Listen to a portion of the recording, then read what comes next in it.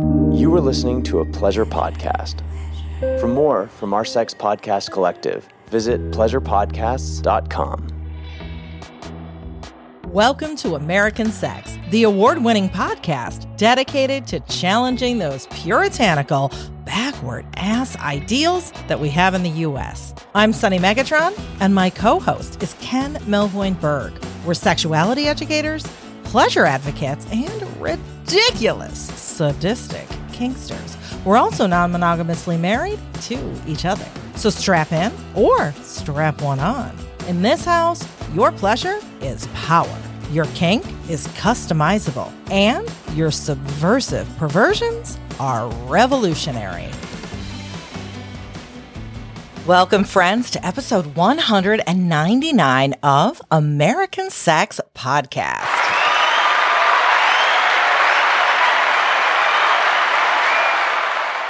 I know you missed me and my sound effects during our winter hiatus, but we are back this week talking about grooming within BDSM with me. I am your guest this week. Now, when we hear the word grooming, we often think of children or other vulnerable populations that are susceptible to this. But grooming actually happens a lot more than we realize, even among adults. And it can happen in really subtle ways and in any kind of relationship, romantic, friendship, employee relationships, etc. And here's the thing. If we're already bad at recognizing grooming in vanilla contexts, things get even more complicated when we add kink to the mix. This kind of behavior within the kink world can hide in plain sight. Well, why? So in kink, it's normal and in many cases expected to spotlight authoritative control and lean into very unbalanced power dynamics that at face value might seem oppressive and exploitative. And a lot of us find that incredibly hot. That's why we're doing kink. But this blurry line between fantasy power imbalance and the non-kink default world power imbalance is confusing. And it can make it really hard for us, whether we are new to kink or experienced lifestylers, to tell the difference. So some of what you're going to get out of this episode, how abusive power dynamics can exist in kink relationships, the 6 stages of grooming and how they apply to DS dynamics, understanding the end goal from the groomer's point of view, how pop culture kink stereotypes can fuel grooming within BDSM communities and dynamics, how my breakable rules analysis can help you spot unhealthy kink in your own life, and how using my concept of multidimensional kink can help you gut check situations and behaviors, sometimes even your own. And I know you haven't started note-taking yet if you're a geeky note-taker like me, but there is one thing I want you to remember, kind of a general rule of thumb when you are looking for this in your own BDSM relationships and your community, etc.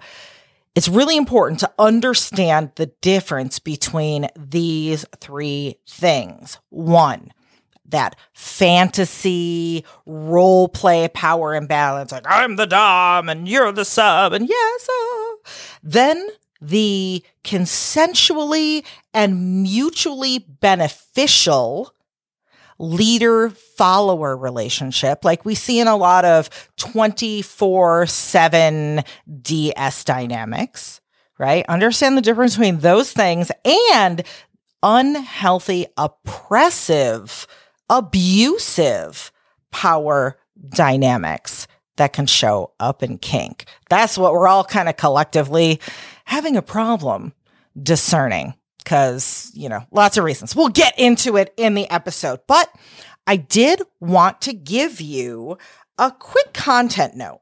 Now, while I discuss grooming within adult relationships within this episode, I do want to make it clear that there are similarities between adult grooming and childhood grooming. So while I won't be going into detail about it, I do briefly reference childhood grooming a couple of times during this conversation or monologue, because it's just me. I also get into some detail about coercive control and emotional abuse in the context of romantic relationships too. So I want to give you the heads up so that you know what to expect and you can listen when you're in the right headspace. Because at the end of the day, taking care of you is the most important thing. Now, before we get to that, I've got a little housekeeping, or as we like to say here on American Sex, let's wash the balls. So yeah, that's a sound effect too. You love my squeaky clean ball sound effect. I need like a Anyway, why are we washing the balls? Because soaping up the twins is a much more fitting metaphor for our subject matter here than scrubbing the baseboards, you know? I mean, I guess unless you have like a domestic service kink, I suppose, then, you know, whatever. You do you, right? Kink is customizable. Anyway, first thing I want to ask you is, did you get your free ticket to the Dom Sub Virtual Summit yet? You need to hurry. It starts on Monday, February 20th, and it spans for 5 whole days. And you know how hard it is to find quality BDSM education. You know, the DS Summit features more than 15 experts giving classes on everything from communication to scene building to crafting contracts and agreements, kink and disability, and a whole bunch more. I'm going to be teaching my no BS approach to consent and safe words on the 23rd. And those tickets, like I said, they are free and they include access to a private online community where you can talk to other attendees about what you're learning. So, and also that community's been online for a couple of weeks. I'm telling you, it is hopping. It is great. So the ticket link is in our episode description, or you can go straight to bit.ly, / this is all one word, small letters, Sunny DS Summit. And that's how you can get your free ticket. So speaking of the episode description, that's also where you'll find all sorts of different links from the resources that I reference in today's episode to discounts, to this episode's sponsors, to our Patreon page, access to our free Discord community, and the link to my free kink negotiation mini workbook. So make sure you check all that out. And during our sponsor breaks, you're also going to be hearing trailers for a couple of podcasts that are in our network, which is called Pleasure Podcast. This week, I recommend checking out Shameless Sex and Sex Talk with My Mom. Those are 2 hit shows that you don't want to miss. And of course, there'll be links to those shows in the show notes too. Last thing, if you haven't checked out zippermagazine.com, what are you waiting for? Zipper Magazine is an online magazine about kink education, community, and culture, and I am the editor-in-chief. And while the podcast has been on hiatus, there's been so much great content that's gone up on zippermagazine.com and our YouTube channel and, social media and stuff. There's Midori's BDSM travel guide and the history of kink in Japan. Getting the most out of electric wand play. We also had a giveaway. You missed that. So you got to pay attention. Someone got a neon wand kit and a power tripper, and it was amazing. There's also like a deep dive on munches, the psychology behind Santa fetish, like lots and lots of stuff. I'll leave the link, you know where, right? Episode description, aka the show notes.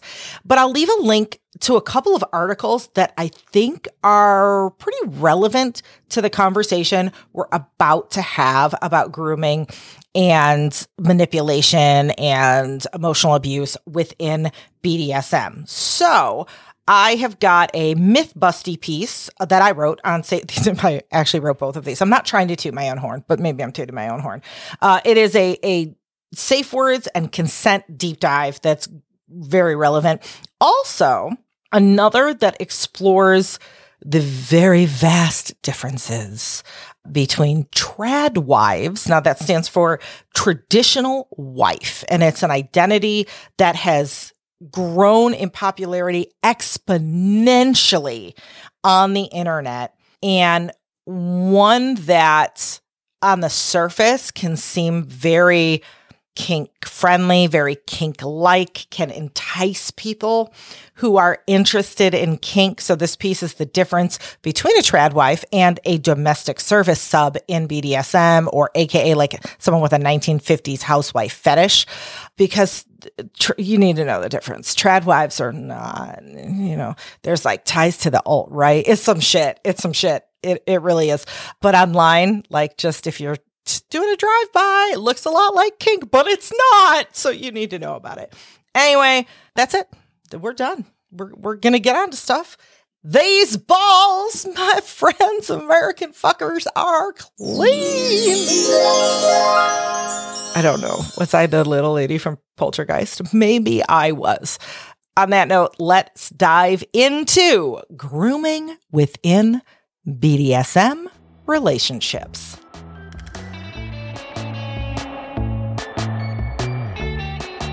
So this is one of those episodes that's going to be kind of like a conversation, like my BDSM freestyle episodes. But this one is about one particular subject, grooming. And why grooming? Well, if you have been following me for a while, you may notice I'm a little seat of my pants, or maybe you haven't noticed. Maybe I play it off really well, but I am. I don't plan way in advance, like, oh yeah, in April, I'm going to talk about this, or in, October, I'm going to, like, for instance, people who plan their social media posts months out, I don't understand. I cannot get into the Halloween headspace and like write a social media post about Halloween if it's like August 22nd, right? And I'm kind of the same way with a lot of these freestyle episodes, and really a lot of stuff in my life. I'm just seating my pants. That's the way it works. But, I also, I don't know if things happen for a reason, but I do notice there's like some synergies sometimes, or maybe things just happen and coincidences happen and we make reasons out of them later.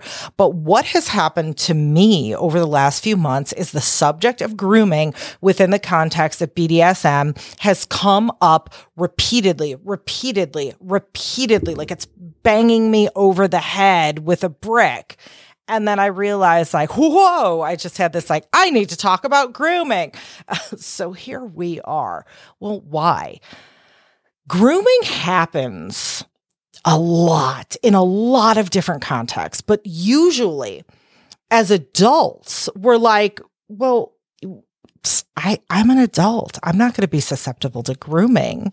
Isn't that the thing we talk about? Like when children are being abused, if an adult befriends them, they keep secret, that sort of thing. I'm a grown up, like I am a grown ass 40, 50, 30, 20, whatever year old person. I know what's going on. I'm not susceptible to grooming. We all are. We all are in many, many different contexts, whether it's romantic relationships, sometimes work relationships, any kind of exploitative relationship where there's some sort of power imbalance. Now, I got to give you a disclaimer. I am not a therapist. I am not a trained or licensed mental health professional. Granted, yes, I work with a lot of therapists and mental health professionals, so I'm adjacent to that world. And, maybe I know a little more than your average armchair, whatever. But take what I'm saying with, maybe not just one grain of salt, a few grains of salt, right? But with everything, what I'm hoping this is this plants a little seed or spark, if this is something that you've recognized in your life, and make you pause and go, wait a minute, and then look further into this. Don't just be like, well, Sonny Megatron says, and I am no end all be all. Okay. I light the spark and then go make a fire and learn more. Let this be your inspiration. So what is grooming?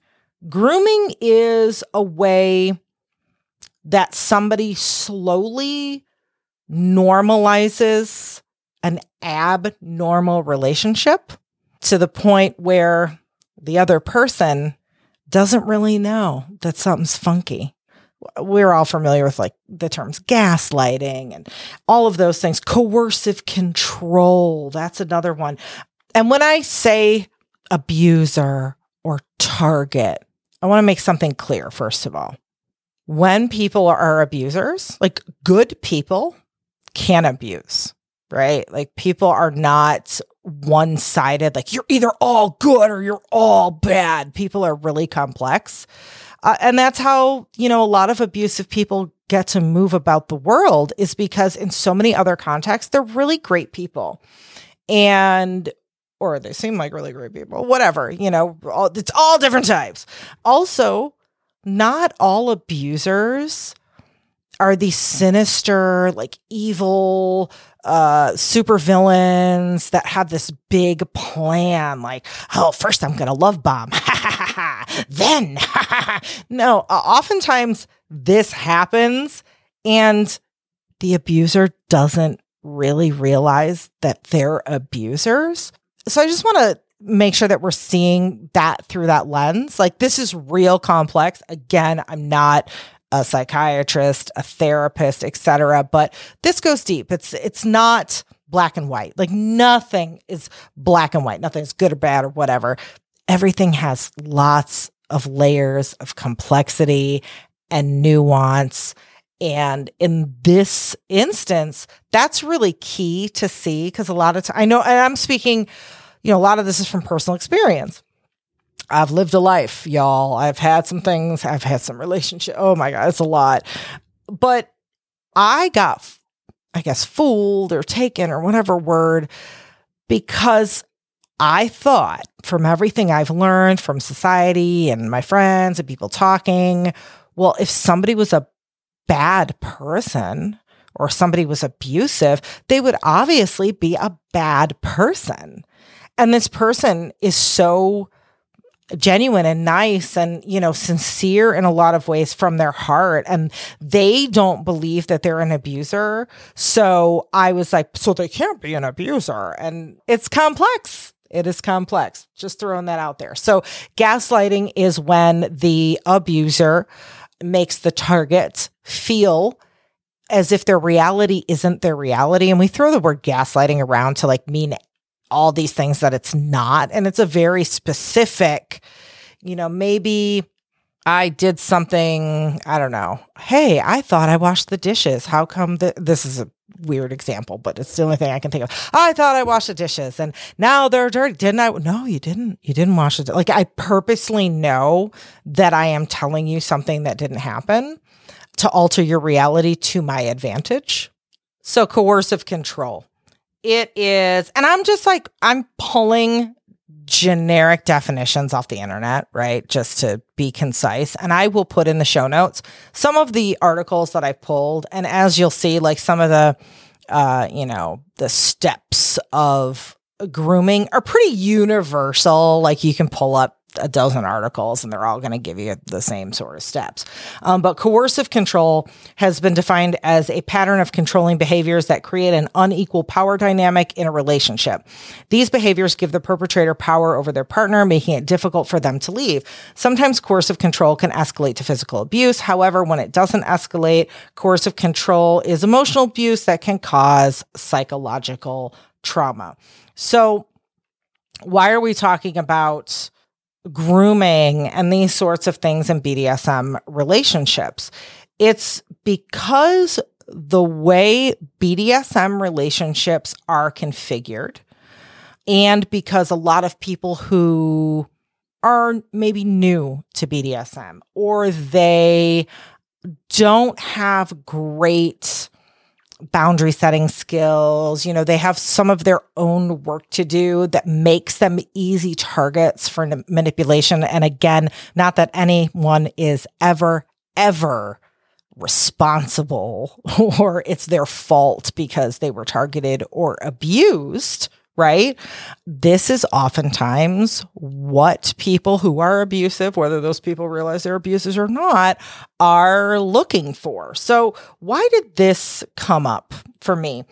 Number of reasons. One of them was the BDSM test episode that I did with Midori and Joe Zarate Sanderlin, the kinky therapist.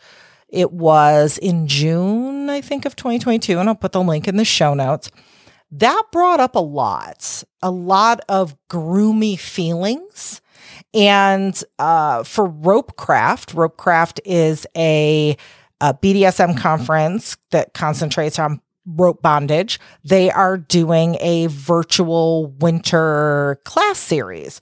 So we did a screening of that episode podcast and then talked to folks about the questions of the BDSM.org test. We don't like that test. If this is the first you're hearing about it, go listen to that episode. And one of the things about the BDSM test is it seemed very groomy to all three of us. And that's some of the examples are a lot of the questions were, would you, if you found the perfect BDSM relationship of your dreams, sell all of your possessions and move across the country to be your master sex slave? And there were just a lot of questions like that where I'm like, this keeps coming up. Like, whoever wrote these questions, it feels like they had an agenda, right? So that's one of the major things that brought it up. And I did a conference recently for therapists and mental health professionals where a lot of abuse within BDSM and how to tell the difference between an abusive relationship that is also one that includes BDSM versus just a BDSM relationship that isn't unhealthy, like how somebody, whether they're in that relationship or someone looking from the outside, can tell the difference. Because oftentimes they look the same from the outside looking in, and therein lies the problem. To somebody who is new, who doesn't know these things or doesn't have these skills to be very autonomous in their boundaries, you can't tell the difference between what's unhealthy and what's healthy, or at least it's difficult to. And I'm going to go with the classic example, right? I'm going to go with the stereotype, although this can happen in any kind of relationship. A dominant can be groomed and manipulated by a submissive. It doesn't matter the gender. It can happen to anybody. I'm going to use the example of what I tend to see the most often and my own lived experience as a person who is a femme, a woman, etc., and as somebody who started out as a submissive in BDSM, and really looking back at my life, someone who before I admitted I was kinky or started acting on it was probably living out some of my BDSM inclinations to play with power imbalance and oppressive situations and relationships. And it's fine to eroticize those. And I think what I was doing is really I was trying to eroticize those, but I actually ended up just walking right into those in my everyday life and not in a play way. And that was a disaster. So when you are a new submissive, and let's say you are somebody who is not a cis male person, right? There's a couple things going on. One, frenzy. Oh my goodness, frenzy. When you first learn about BDSM and maybe you are going out on dating sites and starting to meet people, or you're going to your local munches or your community events, or whatever you're doing, you're like a kid in a candy store, right? It is like, oh my goodness, it is so cool. It is so overwhelming. Heavens forbid, like me, if you're, neurodivergent, so you really like, this is my new identity now. And you like hyper focus on everything BDSM for like months and months straight. Yeah, your head's in a different world because you're so excited, right? It's also a big life milestone when, let's say you have, come from a sex negative environment, which really most of us have because we live in the United States, right? Even if our close circle is very open-minded and sex positive, we still have that sex negative influence. Our systems here, I'm not going to get into but I've talked about it all, patriarchy, capitalism, all of that, all the oppressive stuff, racism, all the isms, right? Rely on control, rely on dehumanizing people, reducing them to a very like, they're good, they're bad, they're this, they're that, very simple state. And a lot of that is fueled by shame. We live in a culture that controls us with shame. So especially for women, it's like, oh my, we're too prudish. Oh, we're such sluts. We're wearing too much makeup. We're not wearing enough makeup. Like we can never be the right thing. Right. And so that's why I'm talking about this from my experience, because I grew up socialized as a woman. So I had to deal with all of those things. Right. And then when I got into dating relationships and was going for a power exchange dynamic, but wasn't kinky yet, which, you know, was just a very unhealthy relationship. All of that played in, right? So you're dealing with all of that. And for the first time, maybe you're like, oh, I'm going to shed all my shame. I'm going to learn to live authentically. You feel fucking amazing. Your life has changed, right? You are in that headspace of like, wow. So then you're dealing with the lack of knowledge. And this came up. I taught a media literacy course for like therapists and care professionals. I think I'm going to roll it out to like y'all too. I'm going to do a version of it, but it's really hard to find information, good information about kink and BDSM online, in books, etc., for a whole lot of reasons. And there's so much BDSM misinformation out there, to the point like the BDSM.org test, which if you're reading that and you think, well, everyone takes the BDSM.org test, everyone has it on their FetLife profiles. I'm 86% submissive and 42% primal and, you know, whatever. It must be legit, right? It doesn't matter that half the questions are like, would you give up everything to be a sex slave? To, you know, it's like, oh my God. So that's normalizing this really unhealthy stuff. And it looks like, well, that's an educational thing. These are our foundations, right? Everyone I met at the munch or when I joined FetLife said, well, the first thing you got to do is take that BDSM.org test. So we're already starting off on a really, you know, shaky ground. So then there's the normalization of control that happens in the process of grooming very slowly. And we're going to get into the steps of grooming in a minute, but very slowly, the control that one partner has over the other that is very imbalanced is very slowly normalized. So it seems like nothing's happening. Now, because in BDSM, we are often playing out in a fantasy role play sense what in the real world would be an unbalanced, unhealthy relationship, it's really easy to conflate, wait, is this real? Or is this like my BDSM dynamic, right? And I'll tell you what I mean by that. So I have this concept of multidimensional kink, which I know is going to illuminate what I'm talking about.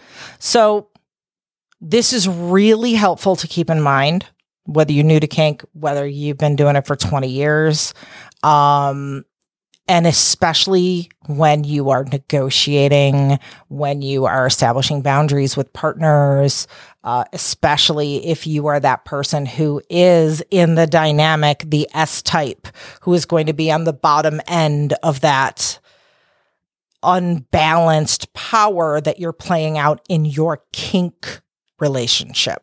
Think of yourself as existing in two dimensions. There's like two of you that exist at one time. And maybe this is kind of the Matrix, like do whatever analogy you want in your head, right? It could be parallel universe. I don't know, whatever, right? So you have your play persona, which is the person you are when you're in your dynamic. So if I'm a submissive, that is when I'm submissive. That is when I play by the rules. Like if our rule is like, I don't question my dominant, or I don't blah, blah, blah, blah, blah, whatever. Cool. That's when I play by those rules, right? And then we have another self, which is our autonomous neutral self. And that's just who you are. not submissive, not playing by these unbalanced power dynamics. And that is who you are when you negotiate, right? When you are talking about your wants and your dislikes and your limits and your boundaries and all of that stuff. You cannot do it from a place of in play, like in that play container.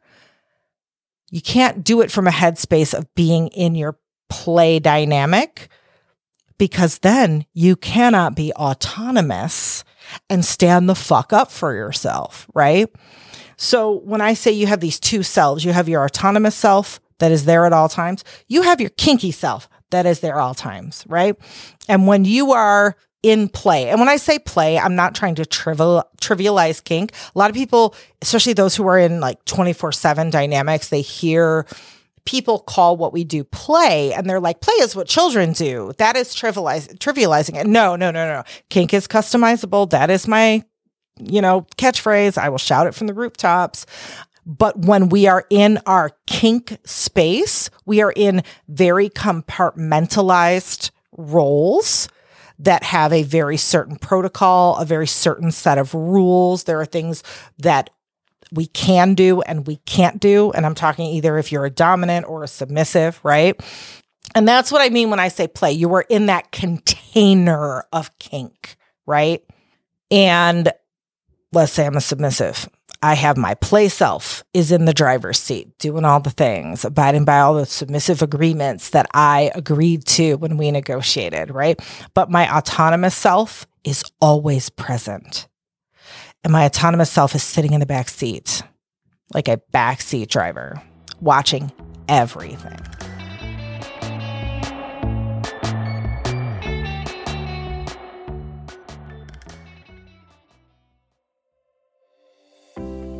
Are you tired of takeout and fast food? But at the same time, it still seems like a better option than going through the hassle of putting together healthy and convenient meals. I got it. I have been there a lot. And let me tell you about the #1 meal kit for eating well, Green Chef. They make it super easy to eat well with plans to fit every single way of eating, whether you're keto, paleo, vegan, vegetarian, gluten-free, or you're just looking to eat a little better. Green Chef has got you. Now, Ken is vegetarian and I eat gluten-free. Plus, if you've been following my health journey, you know I've developed these weird sensitivities to processed ingredients that are common in a lot of grocery store foods. And I gotta tell you, I was so impressed with Green Chef. Not only were the ingredients incredibly fresh, the quality's top-notch. And you know how I know? Because I felt great after every meal. And they were so easy to cook and delicious. I also really appreciate the variety and customization that Green Chef has too. With over 30 recipes to choose from, each week you can mix and match meals from different dietary preferences in the same box without changing your plan. They also offer nutritious 10-minute lunch recipes that are easy to eat on the go. I know you're curious, right? And you know I've got the hookup too. So go to greenchef.com/sunny60 and use the code sunny60 to get 60% off plus free shipping. Now that's SUNNY60. Yes, you heard me right. 60% off plus free shipping when you use the code sunny60 at greenchef.com/sunny60. As we head into the bustling new year, it is easy to get caught up in helping others and forget about yourself. But you can't pour from an empty cup. You got to check in with yourself first. If you're tired, rest. And don't skimp out on saying yes to the things that make you feel good. How about this? Transporting your mind to a world where you can relax and indulge in your deepest desires with Dipsea. Dipsea is an app full of hundreds of short, sexy audio stories that bring scenarios to life with immersive soundscapes and realistic characters. Lose yourself in tales of an unexpected office fling. How about a steamy summer affair or a tantalizing, kinky one-night stand? Dipsea has stories for straight and queer listeners, told by a diverse range of voice actors. More than half are voiced by people of color. And you'll get to discover a new side to your favorite celebrities with stories voiced by Sharonis J. Jackson, ER Fightmaster, and Luke Cook. Dipsea offers sleep stories, wellness sessions, and sexy stories you can read too. So you have a variety of ways to spice up your me time, explore your desires, or heat things up with a partner. And with new content released every week, there is always something new to discover. For listeners of American Sex Podcast, Dipsea is offering an extended 30-day free trial when you go to dipseastories.com/sunny, SUNNY. That's 30 days of full access for free. Just go to dipseastories.com/sunny. That's dipseastories.com/sunny.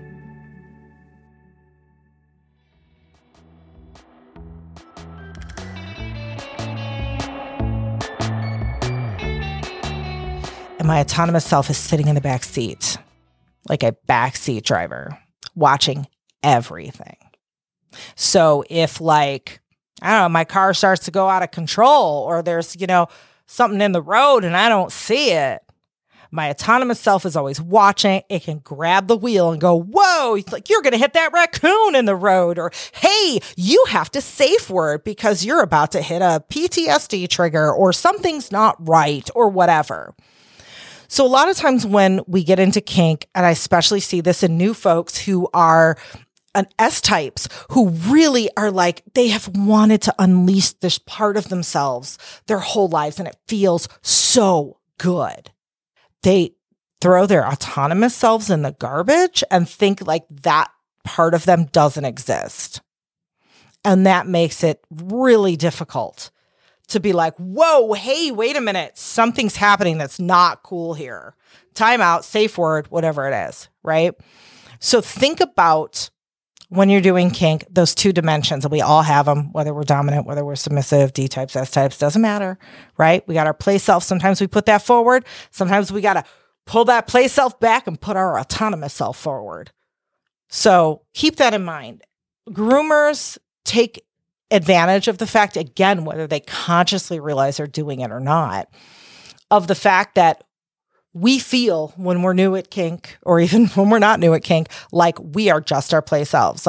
Submissive is part of my identity, right? This is who I am. For some people, it's more of a leisure activity and it's something they take on and off like a sweater. And for other people, it's no, I'm fucking submissive all the time. This is who I am. And even if it's who you are, and even if it's your identity all the time, you still have that autonomous self sitting in the back seat waiting. So keep that in mind. That is one thing that groomers can take advantage of, right? Those boundaries end up getting blurred. The selves end up getting blurred, right? The normalization of control, it's perfectly fine to have really intense control or unbalanced control in a consensually negotiated container. But when that spills over into other areas and that spills over into control over the autonomous part of ourselves or control over areas of our life that we're this is not the kink area of my life. You can't control, whatever it is. That's when we've got a problem. So why do people groom? I keep stressing it's not always calculated. And I think that's a big kind of collective misstep that we all have when we try to conceptualize what is an abuser, or we try to wrap our heads around when we find out someone in our community or one of our friends or somebody that it's what? I can't even imagine that person doing this. What I know of them, they are so great. And they can still be abusers though. And oftentimes people will knee-jerk reaction to but my friend is so awesome, there's no way. And then that's no good for anyone. It's we need to accept that some people can be really great in some respects and really horrible all at the same time. And sometimes those people don't even know they're really horrible. So it could just be for the control. It feels good. It feels, and again, I'm not a mental health professional, but there could be all sorts of reasons, some sort of narcissistic tendencies, unhealthy coping mechanisms. Maybe that person is, not very emotionally adept, or they're kind of emotionally underdeveloped, right? And they're looking to push their negative feelings or their trauma or whatever on, like, to lash out at somebody else, right? Maybe it's an ego boost to be like, I have a sex slave that will do anything I want, and they quit their job and moved across the country to be my sex slave, or whatever it is, right?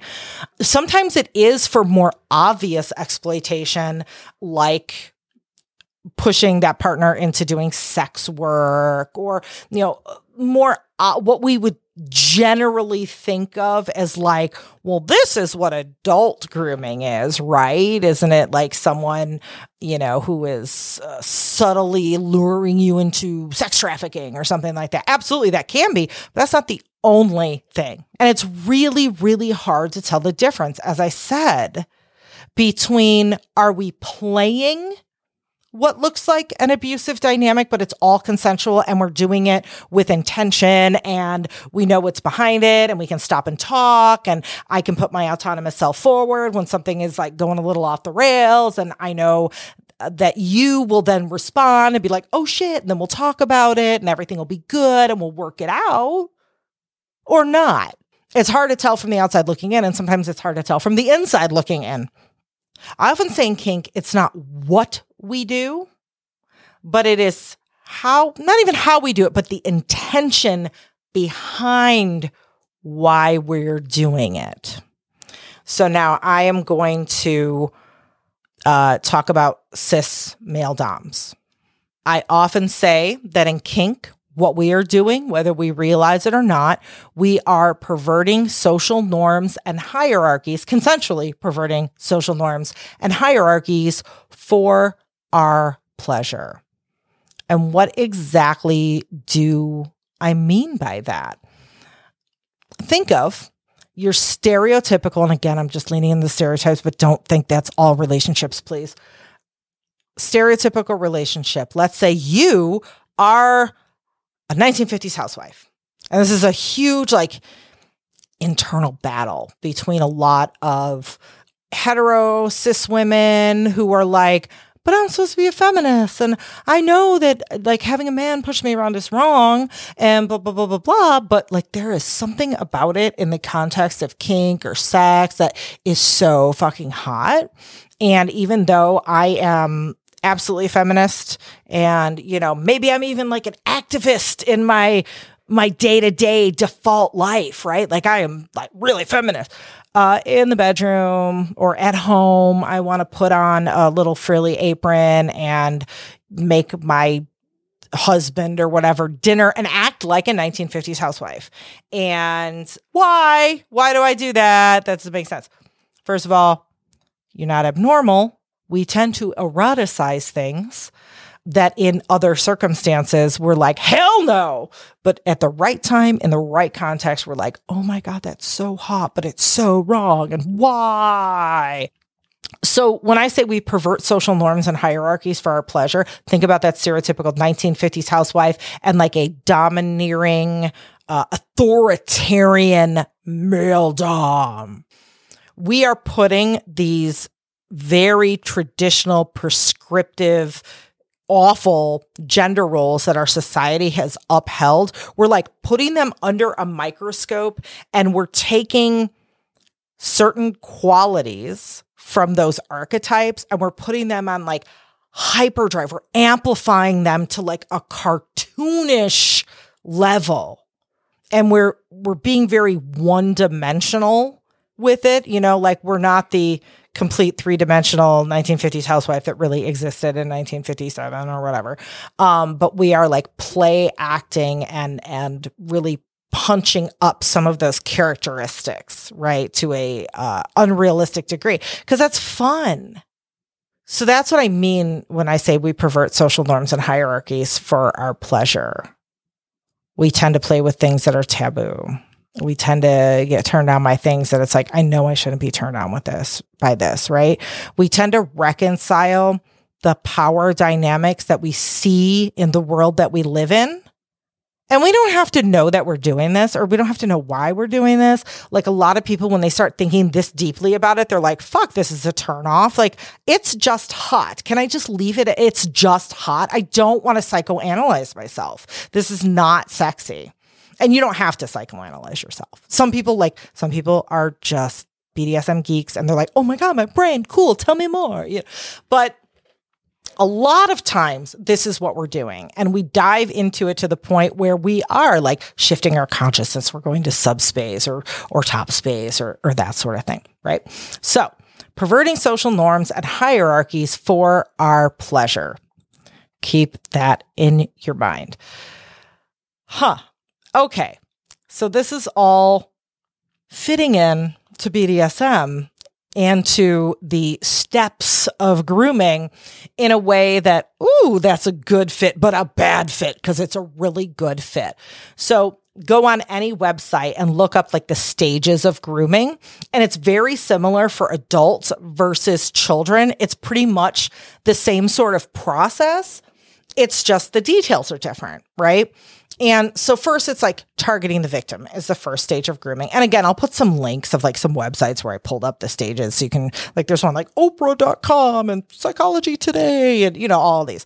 So the first stage of grooming is based on the abuser's like ease of access or the perceived vulnerability of their target. Okay, I'm new to BDSM. I have, been suppressed my whole life. I'm completely vulnerable because I don't know anything about this lifestyle. Maybe I'm going through this like emotional discovery with myself. There's lots and lots and lots of stuff, right? Maybe I just got out of an abusive relationship. Like actually when I got into kink, that was my thing. I was in some horrible relationships where I couldn't explore, even though I felt these feelings. So when I was finally free of those relationships, I was able to explore. Luckily, I did not encounter somebody who saw that as a vulnerability in me. But that's a common scenario for women or marginalized folks in general, basically people who are not cis men who are getting into kink. So then number 2 is the inappropriate relationship. So like, and I'm just going to read what this article says. The concept of power dynamics is often mentioned when discussing inappropriate relationships. In cases where the abuser is older, wealthier, better connected, the power differential is one of the aspects of the relationship that increases the vulnerability of the victim. So let's think about that. If we are in a DS or we're entering into a DS scenario, we are S types. We don't know about like the autonomous self versus the kink self. And let's say we get a message on FetLife or whatever. And the first message is like, well, hello, whatever, I don't know, baby girl or whatever. I am your master. You must call me sir. This is your task I want you to do. And we're getting this in an email. And we're like, oh, I've never done this before. This is like all the BDSM erotica I've been reading. This is what the dom does. And it's so fucking hot. And I'm finally here. Finally, someone's in my DMs. Okay, this is what's supposed to be happening. It's not what's supposed to be happening, but it's like nobody is telling us that. I'm telling you that.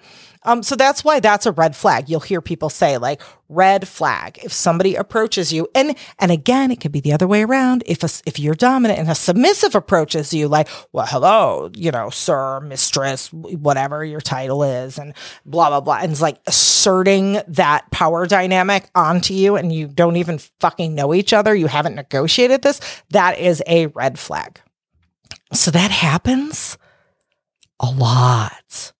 And then we do have the power imbalance. And I've talked about this in a few episodes and I'll try to find what number episode. I'll put it in the show notes, but my consent model PASSM, PASSM.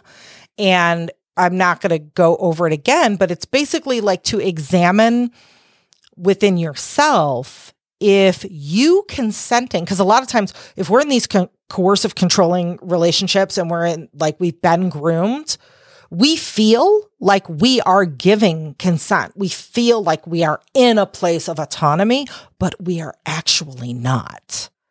But we don't even recognize that within ourselves. So my possum model, which I'm working on some workbooks and I'm writing a book right now, it will be out for you with questions. Like, I'm hoping in a couple of months, so hang tight. But this model helps you examine, is the consent I'm giving really coming from an autonomous space? Or is there something influencing it, like power imbalance? Power imbalance. Well, first of all, you're a dominant. That's intimidating. Secondly, maybe you're experiencing BDSM and I've just entered the community. I don't know anything, right? We will also hear about, sad to say, community leaders being abusers. And it's like, cool, because yeah, you seem awesome because you teach classes. Everyone knows who you are. You've been in the community for like 10 years. You're a pillar of blah, blah, blah, blah, blah, blah. There are lots of ways we can have power imbalance. We can, even if it's like white male doms who are older, it's usually you see people who are older who maybe have, they are higher on the privilege ladder for whatever reasons. And they're always dating 22-year-old AFAB, that's assigned female at birth, partners that are people of color. And they're very quiet. And, and you start to see a pattern. And that's not to say like, oh, if you're a middle-aged guy dating a younger femme person of color that you're an abuser. No, absolutely not. It's like red flags can stand alone sometimes and not be a red flag.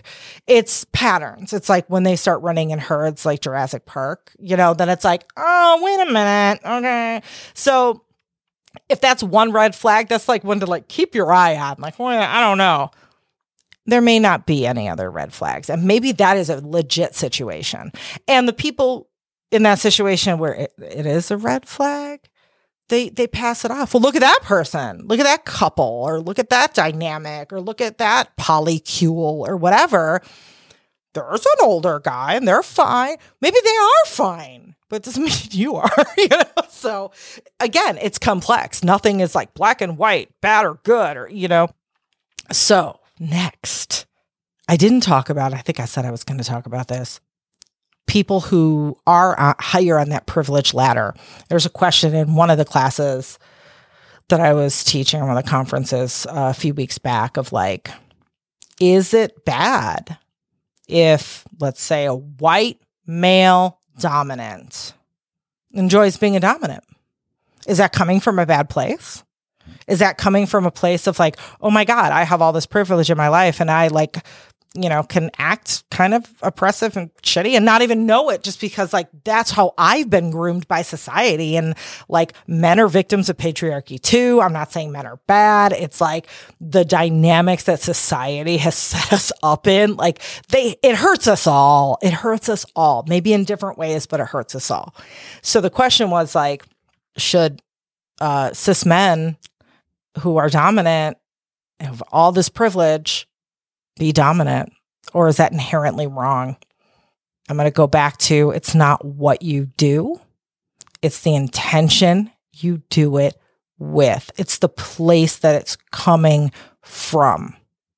So I could see two male dominants that act exactly the same.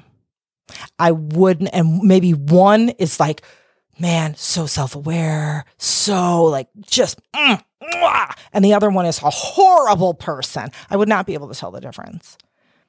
I might not even be able to tell the difference if I was that person submissive. Maybe not at first, and maybe not for a while if I was like also fooling myself kind of. And, I say the more privilege that you have, the more work you need to do. And that is especially true if the kink, role, or power dynamic or archetype that you embody is also one of privilege. So, white male doms, get on with your bad self. Like, have fun. but make sure you did the work. Make sure it's coming from a good place.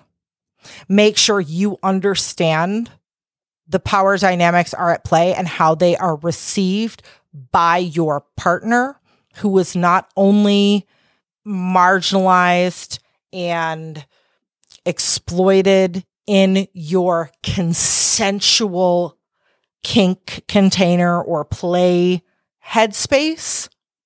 Understand how that intersects with those same identities that they hold out in the real world, and that the damage that can be done if that's not done with care and intention, and the extra care and intention that you have to have going into those roles to make sure that whatever kink dynamic you're playing with this partner is also a positive experience for them. That's a big, tall order, and I'm not going to be able to tell you how to do it in like a 2-minute, thing. But no, that's what's on your plate. They say, do the work. That is the work. That's the work you have to do.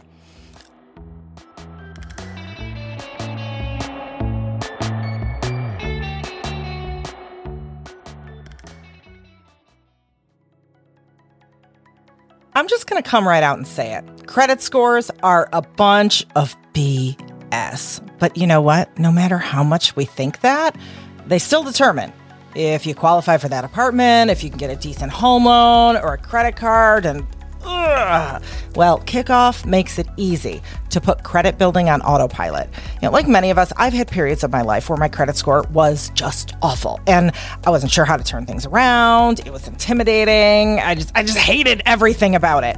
But then I learned how easy and fast it was to boost your credit score with Kickoff. Kickoff is the #1 credit building app that has helped over 1 million people take control of their credit.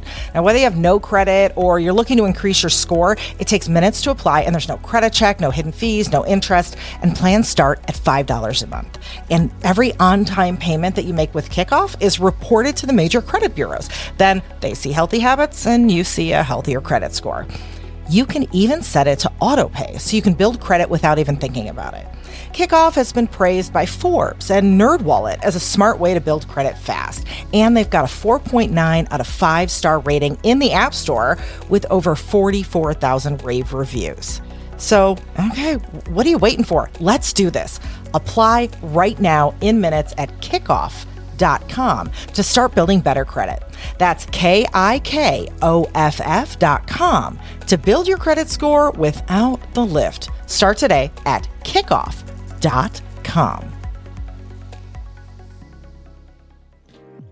I'm Amy, sex and relationship coach, certified sex educator, and 2022's Sexpert of the Year in the sex toy industry. And I'm April, VP of Hot Octopus, sex toy mogul, and 2016's Woman of the Year in the sex toy industry. Allow us to introduce you to Shameless Sex, a real talk, informative podcast all about sex and relationships, but with a playful twist. Want to learn how to eat pussy like a champ? Suck dick like a boss, how to better communicate, connect with, and touch lovers and partners? Or maybe you just want to be the master baiter of your own sexual pleasure. Shameless Sex releases episodes weekly and features accredited doctors, authors, therapists, and educators, available on all podcast apps. Just look up Shameless Sex to discover your new best friends when it comes to all things sex and relationships. To learn more, visit shamelesssex.com. Mom, what does bad cum taste like? You know when you accidentally burp and you have something come back up from the earlier in the day? Yeah. That's what it tastes like, okay? Oh, no. We host a podcast called Sex Talk with My Mom. It's not sex with my mom. It's sex talk with my mom, No you one perv. thought it was sex with my mom. Just a mom and a son chit-chatting about sex. Not just sex, uncomfortable conversations. Our goal is to make the uncomfortable comfortable. Here are some clips from our show. What I would prefer is like a very intimate connection. I would prefer fucking God. phone sex or video Why don't you go sex. watch The Notebook and get off? If you look at the picture in a certain angle, it looks like I have like a bulge in my Underwear? pussy area. You want to have? You're very You want to opinionated. have weed sex? I don't care. You talking about this stuff with your mom is so weird. That's why we do this. Check out Sex Talk with My Mom. Wherever you listen to podcasts and also on TikTok, Instagram, and YouTube. Mom, check out Sex Talk with My Mom.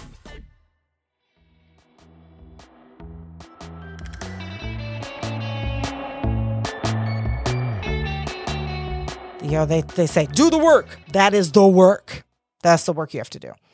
So that's all I'm going to say on that. Let's keep going with the steps of grooming. So we've had targeting the person, they're vulnerable, yada, yada. Number 2, we've had there is an inappropriate relationship with these skewed power dynamics. And in kink, they're consensually skewed power dynamics. And in an unhealthy relationship, it can be hard to tell what really is consensual and what isn't, and where the two worlds bleed together and that gray area.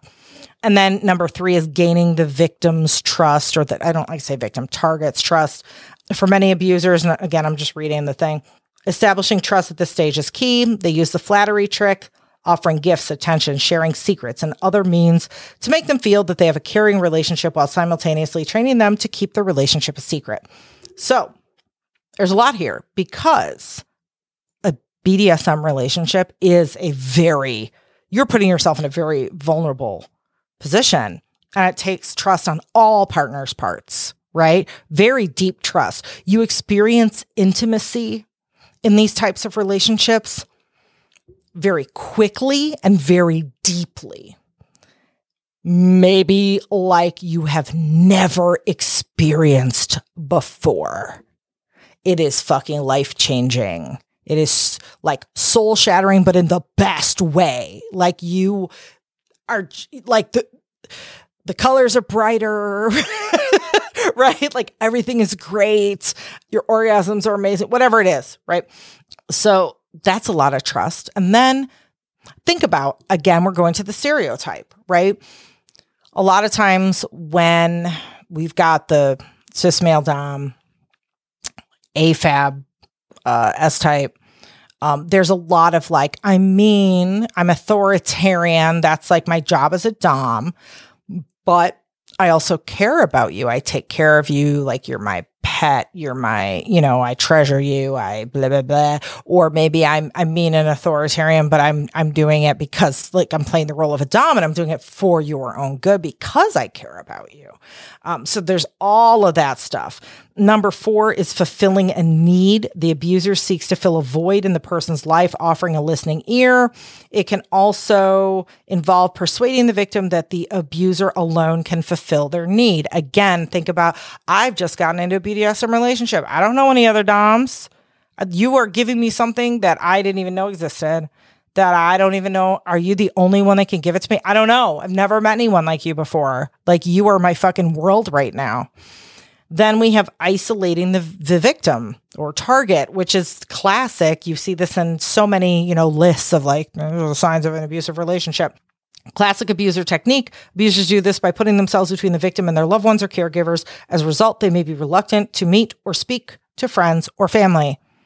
A lot of folks, when they're in BDSM, they have to compartmentalize their life because there's a lot of judgment. Maybe someone who's in kink, maybe they have a friend or two that knows, right? Maybe they don't. They're already isolated. Who are they, right? Who are they going to, are they going to go, I'm going to put on Facebook, I was my dom and, I said my safe word and blah, blah, blah, blah, blah. And then all your friends can chime in honey, that's not right. No. So we don't really have anybody to talk to. This is why I advise folks, especially getting into the community who are new, make friends. When you go to that munch, don't go to that munch to find a play partner. Go to that munch to make some friends, some like-minded friends. Because when you get into a situation, they can be like, help you put your head, screw your head back on straight. Be like, that's not normal. Don't let that person tell you that's normal and that's the way things are. Don't let them tell you that submissives have to earn their safe words and they can be taken away as punishment. That is not how this works. If you have nobody to talk to that or talk to about that, how the hell are you going to know? And then the end stage is abuse. At this stage, the abuse itself begins. It can involve like assault within the, like sexual assault within the relationship. It could be forced criminal activity, violence against others. Like it could be all sorts of things, like the classic sort of grooming we think of, right? Or it could just be like, haha, now you're mine, right? Whatever it is. Now you're stroking my ego. Or now, I don't know, I have someone to take my shit out on. I have somebody to blame when I'm feeling awful because I haven't addressed my trauma and I lash out. Could be lots and lots of reasons, and oftentimes a reason that that person doesn't even know. And the sixth and final stage, maintaining control. So once you've got that, it's like, it can go years, it can go decades, it can go, for forever. Like I said, I wasn't in a relationship. It wasn't a BDSM one, but it was, similar, but we didn't really have rules or, and for the longest time I was like, no, everything's cool. I'm cool. I consent to this. It's fine. Like, and then I was like, oh my God. Like once I had my light bulb go on, I looked back at how many ever years and I was like, oh, this has been so fucked up for so long. What was I thinking? Oh my God. Was I lying to myself?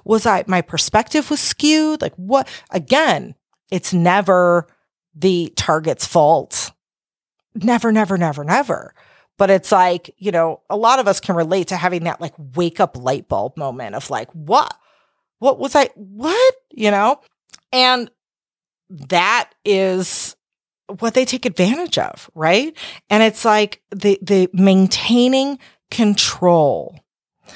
Maybe there's consequences. Maybe there are threats. Maybe all sorts of things, right? And in a, let's say, vanilla relationship where this is going on, oftentimes it might not be like a direct, like, if you do this, I will do that. But it's more kind of subtle under the radar. Right? If you do that, then that person will do this, even though it wasn't explicitly said. It's not as obvious, but what the consequences would be. Well, in kink, we're consenting to having punishments and consequences. And again, if we don't know the difference between like, when should our autonomous self grab the wheel? And when should it like take a nap in the back seat and be like, have fun, kinky play self, go knock your socks off. If our autonomous self is like, we didn't even bring them in the car ride and we went on a kinky road trip, they're not even there to save our asses. Yeah, that's a problem. So yeah, when we talk about grooming in kink, this is oftentimes what we mean. And I don't want to give the impression that this happens like in kink. Oh my God, everyone's an abuser. Oh my God. No, you know what? This happens in all sorts of situations, vanilla scenarios. Like this is part of being a person in the world with other people, and some of those people aren't the healthiest emotionally, and we risk getting into a relationship of one form or another with that person. It could be romantic. It could be a work relationship. It could be a friendship. There's all sorts of scenarios. And this kind of grooming can happen in many, many, many different contexts. The thing about kink is there's like a built-in for, I don't have to hide the fact that I'm asserting my power and my control over you. I can be out in the open with it. I don't have to hide the fact that if you do this, that will be the immediate consequence, because that's the rules. The only thing I have to do is take advantage of the fact that a lot of folks in kink don't know where their fantasy kink self begins and or ends or whatever, and where they're fully autonomous, like protect yourself is. And it's not clear cut. Like there's a like overlappy gray area. Like it's hard. I'm not saying it's easy. It's hard. Even for me, right? It's hard. We're human. Nothing we do is easy, especially with our emotions. So this is, like I said, to plant a seed to go, interesting. Okay. Let me look at some of these relationships that maybe I'm in or red flags that I might see or whatever through a different lens. So we're all more aware. You never know what that can help you avoid or even can help you avoid within yourself. Because like I said, even though I use the scenario of dominant cis male and submissive woman, that is not the only scenario. This can happen to anybody or by anybody. And like I said, abusers aren't like, hi, I'm an abuser. I'm going to keep it a secret. And this is my master plan for today. No, like if you talk to abusers, oftentimes they genuinely are like, what the fuck? I'm not doing anything. It's everybody else. It's not me. Like, and they mean it. Like they don't realize it. Listener, have you thought of the possibility that could be you? We're all quiet. That was like a sobering moment, but all of us have violated somebody's consent. And I don't mean in like some, grand criminal way. We're not all 100% perfect, good all the time. We're not all 100% bad all the time. We fuck up. We do bad shit without even realizing we're doing it. And any of us can do that. And so bring it full circle. This is one of the reasons that I so heavily stress that kink is customizable. Because out in the mainstream, there are these very like cookie cutter, black and white, one-dimensional rules that the way they're presented to us don't take any critical analysis. They don't take any understanding of nuance. It's just like, well, this is supposed to be that all the time. Guess what? Nope. There is not one rule in kink that is a universal rule all the time. The only universal rule is we need to have consent, but there is also no universal way or one true way or one right way to go about establishing that consent. That's all customizable too. So it's kind of like when you're approaching kink, and especially if you're new and you know nothing about this world, it's like in school when the teacher's like, your final project is to write a 15-page paper on anything you want. And you're like, what? Are you going to give us a choice? Are you going to give us like a general topic? Like, they're like, no, anything. And you're like, fuck, I don't even know where to begin. Like, what the fuck? What do you mean everything? Like, what? So that's how it is getting into kink or even being in kink. It's like, we have no starting point. We don't even know what our possibilities are. How are we supposed to discern this makes sense versus, ooh, this could be kind of damaging or unhealthy? So I have a bunch of frameworks. I'll just pull one up really quick here and walk you quickly through it. And I'm going to make this into a flow chart. I have directional issues though. And I tried to put it in a flow chart and I was like, oh God, this arrow needs to point to that. If you answer yes, then go here. If you answer no, and it was a mess. So this will be in the book and I'm currently making a workbook page for it right now, or a flow chart page. So to figure out what rule that I come across in kink can I break? Right? It takes a little bit of analysis. So this breakable rule analysis is how to discern what is a best practice. So a best practice that we'll just like go over real quick is one is the sub has all the power. You'll hear that a lot. Sub has all the power. The sub has all the power. The sub has all the power. Of course, like why wouldn't a sub have all the power? Right? And then you hear some people go, what the fuck? That's unhealthy. That's what Why? You're trying to take power away from the sub. First of all, this is not something we could look at as like black and white. Like either the sub has all the power, none of the power. One person has the power, the other one doesn't. Can we all have the power? And then what is the power? What do we mean when we say power? That's a big word. Is that like control over the scene? Is that really right? So in order to break this down, there's like 3 pieces to be like, okay, 1, what issue is that rule attempting to address or solve, right? That's like a common universal issue. 2, are there any variables or circumstances that have changed since that rule was made or that we're collectively now becoming aware of more? There's more awareness around something new that wasn't when the rule was made. And then 3, if we're still going and we're like, yeah, it's still a valid rule. How can that rule be updated or customized to serve us right now and not inadvertently be damaging in a way that we didn't mean? So let's break that down.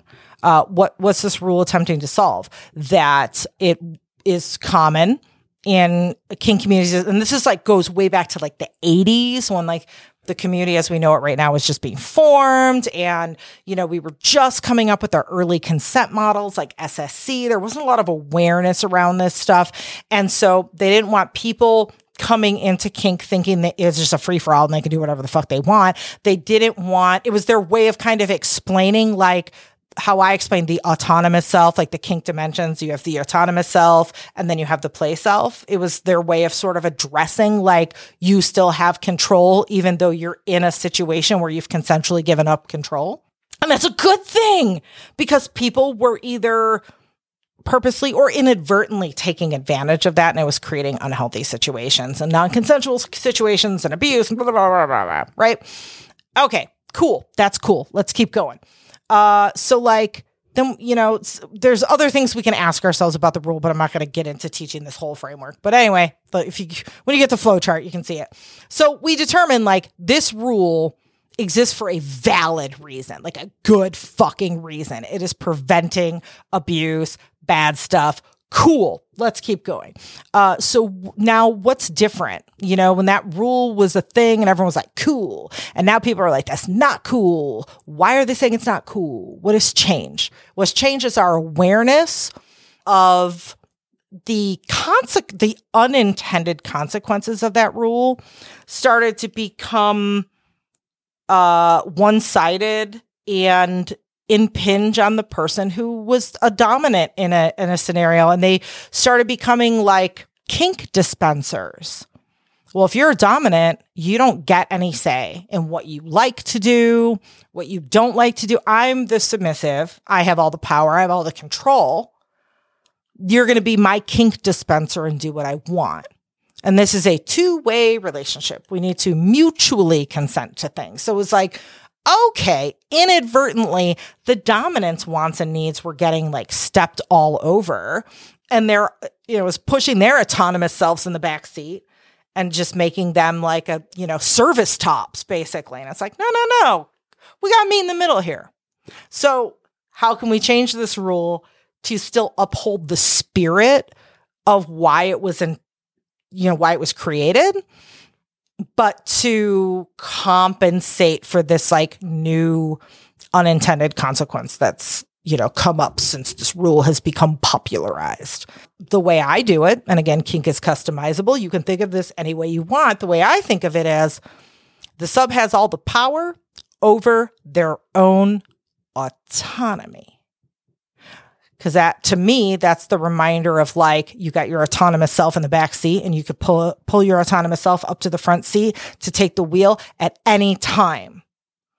Don't let somebody tell you that when you have given up your quote power, which we can deconstruct that word all day within the context of a scene or a dynamic or whatever your kink container is, that still does not mean you've given up your autonomy, because your autonomy is what helps you establish or keep your consent. It's that, you know, autonomous self from the back seat, like, hey, you better call your safe word. Call it right now, right?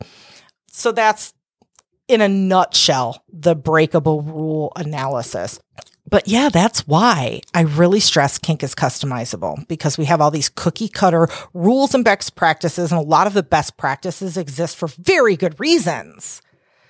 But they become boiled down to this one-dimensional thing where they lose their nuance. And then when they lose their nuance, there's a bunch of people going, but there's an exception. But wait a minute. And then the people who are doing things for ill intent then twist that exception to their advantage. I'll give you one more example, and then we'll wrap this up. I know your brain's chewing on a lot. Is you don't have to use safe words, right? And when I say that, I don't mean like I'm using no or don't or like plain language as my safe word. In my mind, I still consider that like a safe word. It is a word we've agreed. If I say, you will, we'll stop and whatever. So a lot of folks who are 24/7 dynamics that have been doing it for years upon years upon years are like, no, legit, we don't play with safe words. And I have talked about this in my safe word like double episode, which was a few episodes back. I'll put it in the description. I'm not going to get into re-explaining it. That is totally legitimate for some people, but that is a very particular, rare circumstance that is usually between partners that have been together for a very, very long time. If you were to examine those dynamics or those relationships, you would uncover a mechanism by which, most, provided they're doing this in a healthy way. I'm not saying everything's, but assuming they're doing this in a healthy way, oftentimes you will uncover a mechanism by which they do have autonomous consent. It's just not something that they traditionally classify as a safe word. Like between them, it could be a look. It could be this subtle little thing that is more of, nonverbal body language territory that anyone watching would never pick up on. But because these people know each other so well, that's their way of signaling. However, it's also risky. We're not great at nonverbal communication. I could give you a look and you don't know what it means. And then we end up in a situation. But we've both, and again, provided this is a healthy dynamic, we've both entered into this knowing those risks and knowing that something can go wrong and really knowing each other, knowing our relationship after, hours upon hours upon hours over years and years and years and years and years of negotiation. This is where we've ended up. So, one of the best practices is like always use a safe word. And then these folks are like, no, that's not true because we don't use safe words. Legit. Like we're both right here. But why is that a best practice? Because like in most situations, it's really risky. It's like super rare. It's like needle in a haystack kind of rare that you'll find folks that like really don't use safe words and everything's like really rock solid in their dynamic. And again, people who have ill intentions, or even maybe not even people who have ill intentions, maybe people that just don't know, honestly don't know, and they have good intentions. They're building their kink upon a faulty framework that like opens the door for abuse to be happening down the line inadvertently, and they don't even realize, it's not all sinister. So yeah, that's why we say everyone should have safe words, right? It's a best practice. It exists for a reason. Then there's one true wayisms that don't exist for any good reason. Like a dominant must always act authoritative, or a dominant can't bottom. Bullshit. Kink is customizable. Do whatever the fuck you want. So there we go. I just thought I would open this year, 2023, with some down and dirty foundations about kink that I think are very relevant to our everyday lives and what we're out there doing as people who are exploring and meeting others. And it's these little things that, maybe they're not so little, they seem little. They're things that we gloss over in our community, because I've mentioned grooming to so many adults in our community, and they're like, grooming? That happens to like little kids with creepy uncles, or that happens to people who are being trafficked, or it happens in workplaces, with friends, with romantic partners, in kink relationships. So chew on that. I would love to hear what y'all have to say about grooming. If this hit a part of your brain that lit up and made you have some realizations, that made you see things in a different light, maybe that made you go, bitch, you don't know what you're talking about. Whatever, like, talk to me. Come visit me on social media. You know where to find me. Until next time, thanks, all American fuckers. Have a good one. Don't be groomy. No, that's a weird way to end it. But yeah, don't be groomy. Okay, bye. Thanks for listening to American Sex. What's that? You want more? Well, you can start by streaming our TV show on Showtime, Sex with Sunny Megatron. Then pop on over to sunnymegatron.com. Everything's there. You can get updates on my new book, check out my sex ed and BDSM workshops, learn how to book me for your organization or for coaching. You know, we also want to hang out with you too, right? So come join our Discord community or follow along on TikTok or Instagram, Twitter, all the social media. I'm Sunny Megatron everywhere. And you can catch Ken on Twitter or tune in to his weekly D&D games on Twitch. If you want to support the show, a great way to do that is simply to tell people about it. Make a TikTok or tweet about your favorite part of this episode. Oh, and don't forget to subscribe and leave a review too. And if you're a ride or die American fucker, you're going to want to join our Patreon community. We'll send you official American Fucker stickers, and you'll get a lot more too at patreon.com/AmericanSex. Now, just in case you happen to be one of the few that still has disposable income in this late-stage capitalist hellscape, well, when you're shopping for a new sex toy, BDSM gear, Kink Academy membership, or other things, please patronize our sponsors and affiliates. You'll get a discount, and it helps us too. Win-win. All those links and codes are in our show notes. Thanks, American fuckers. We appreciate the heck out of you. See you next time.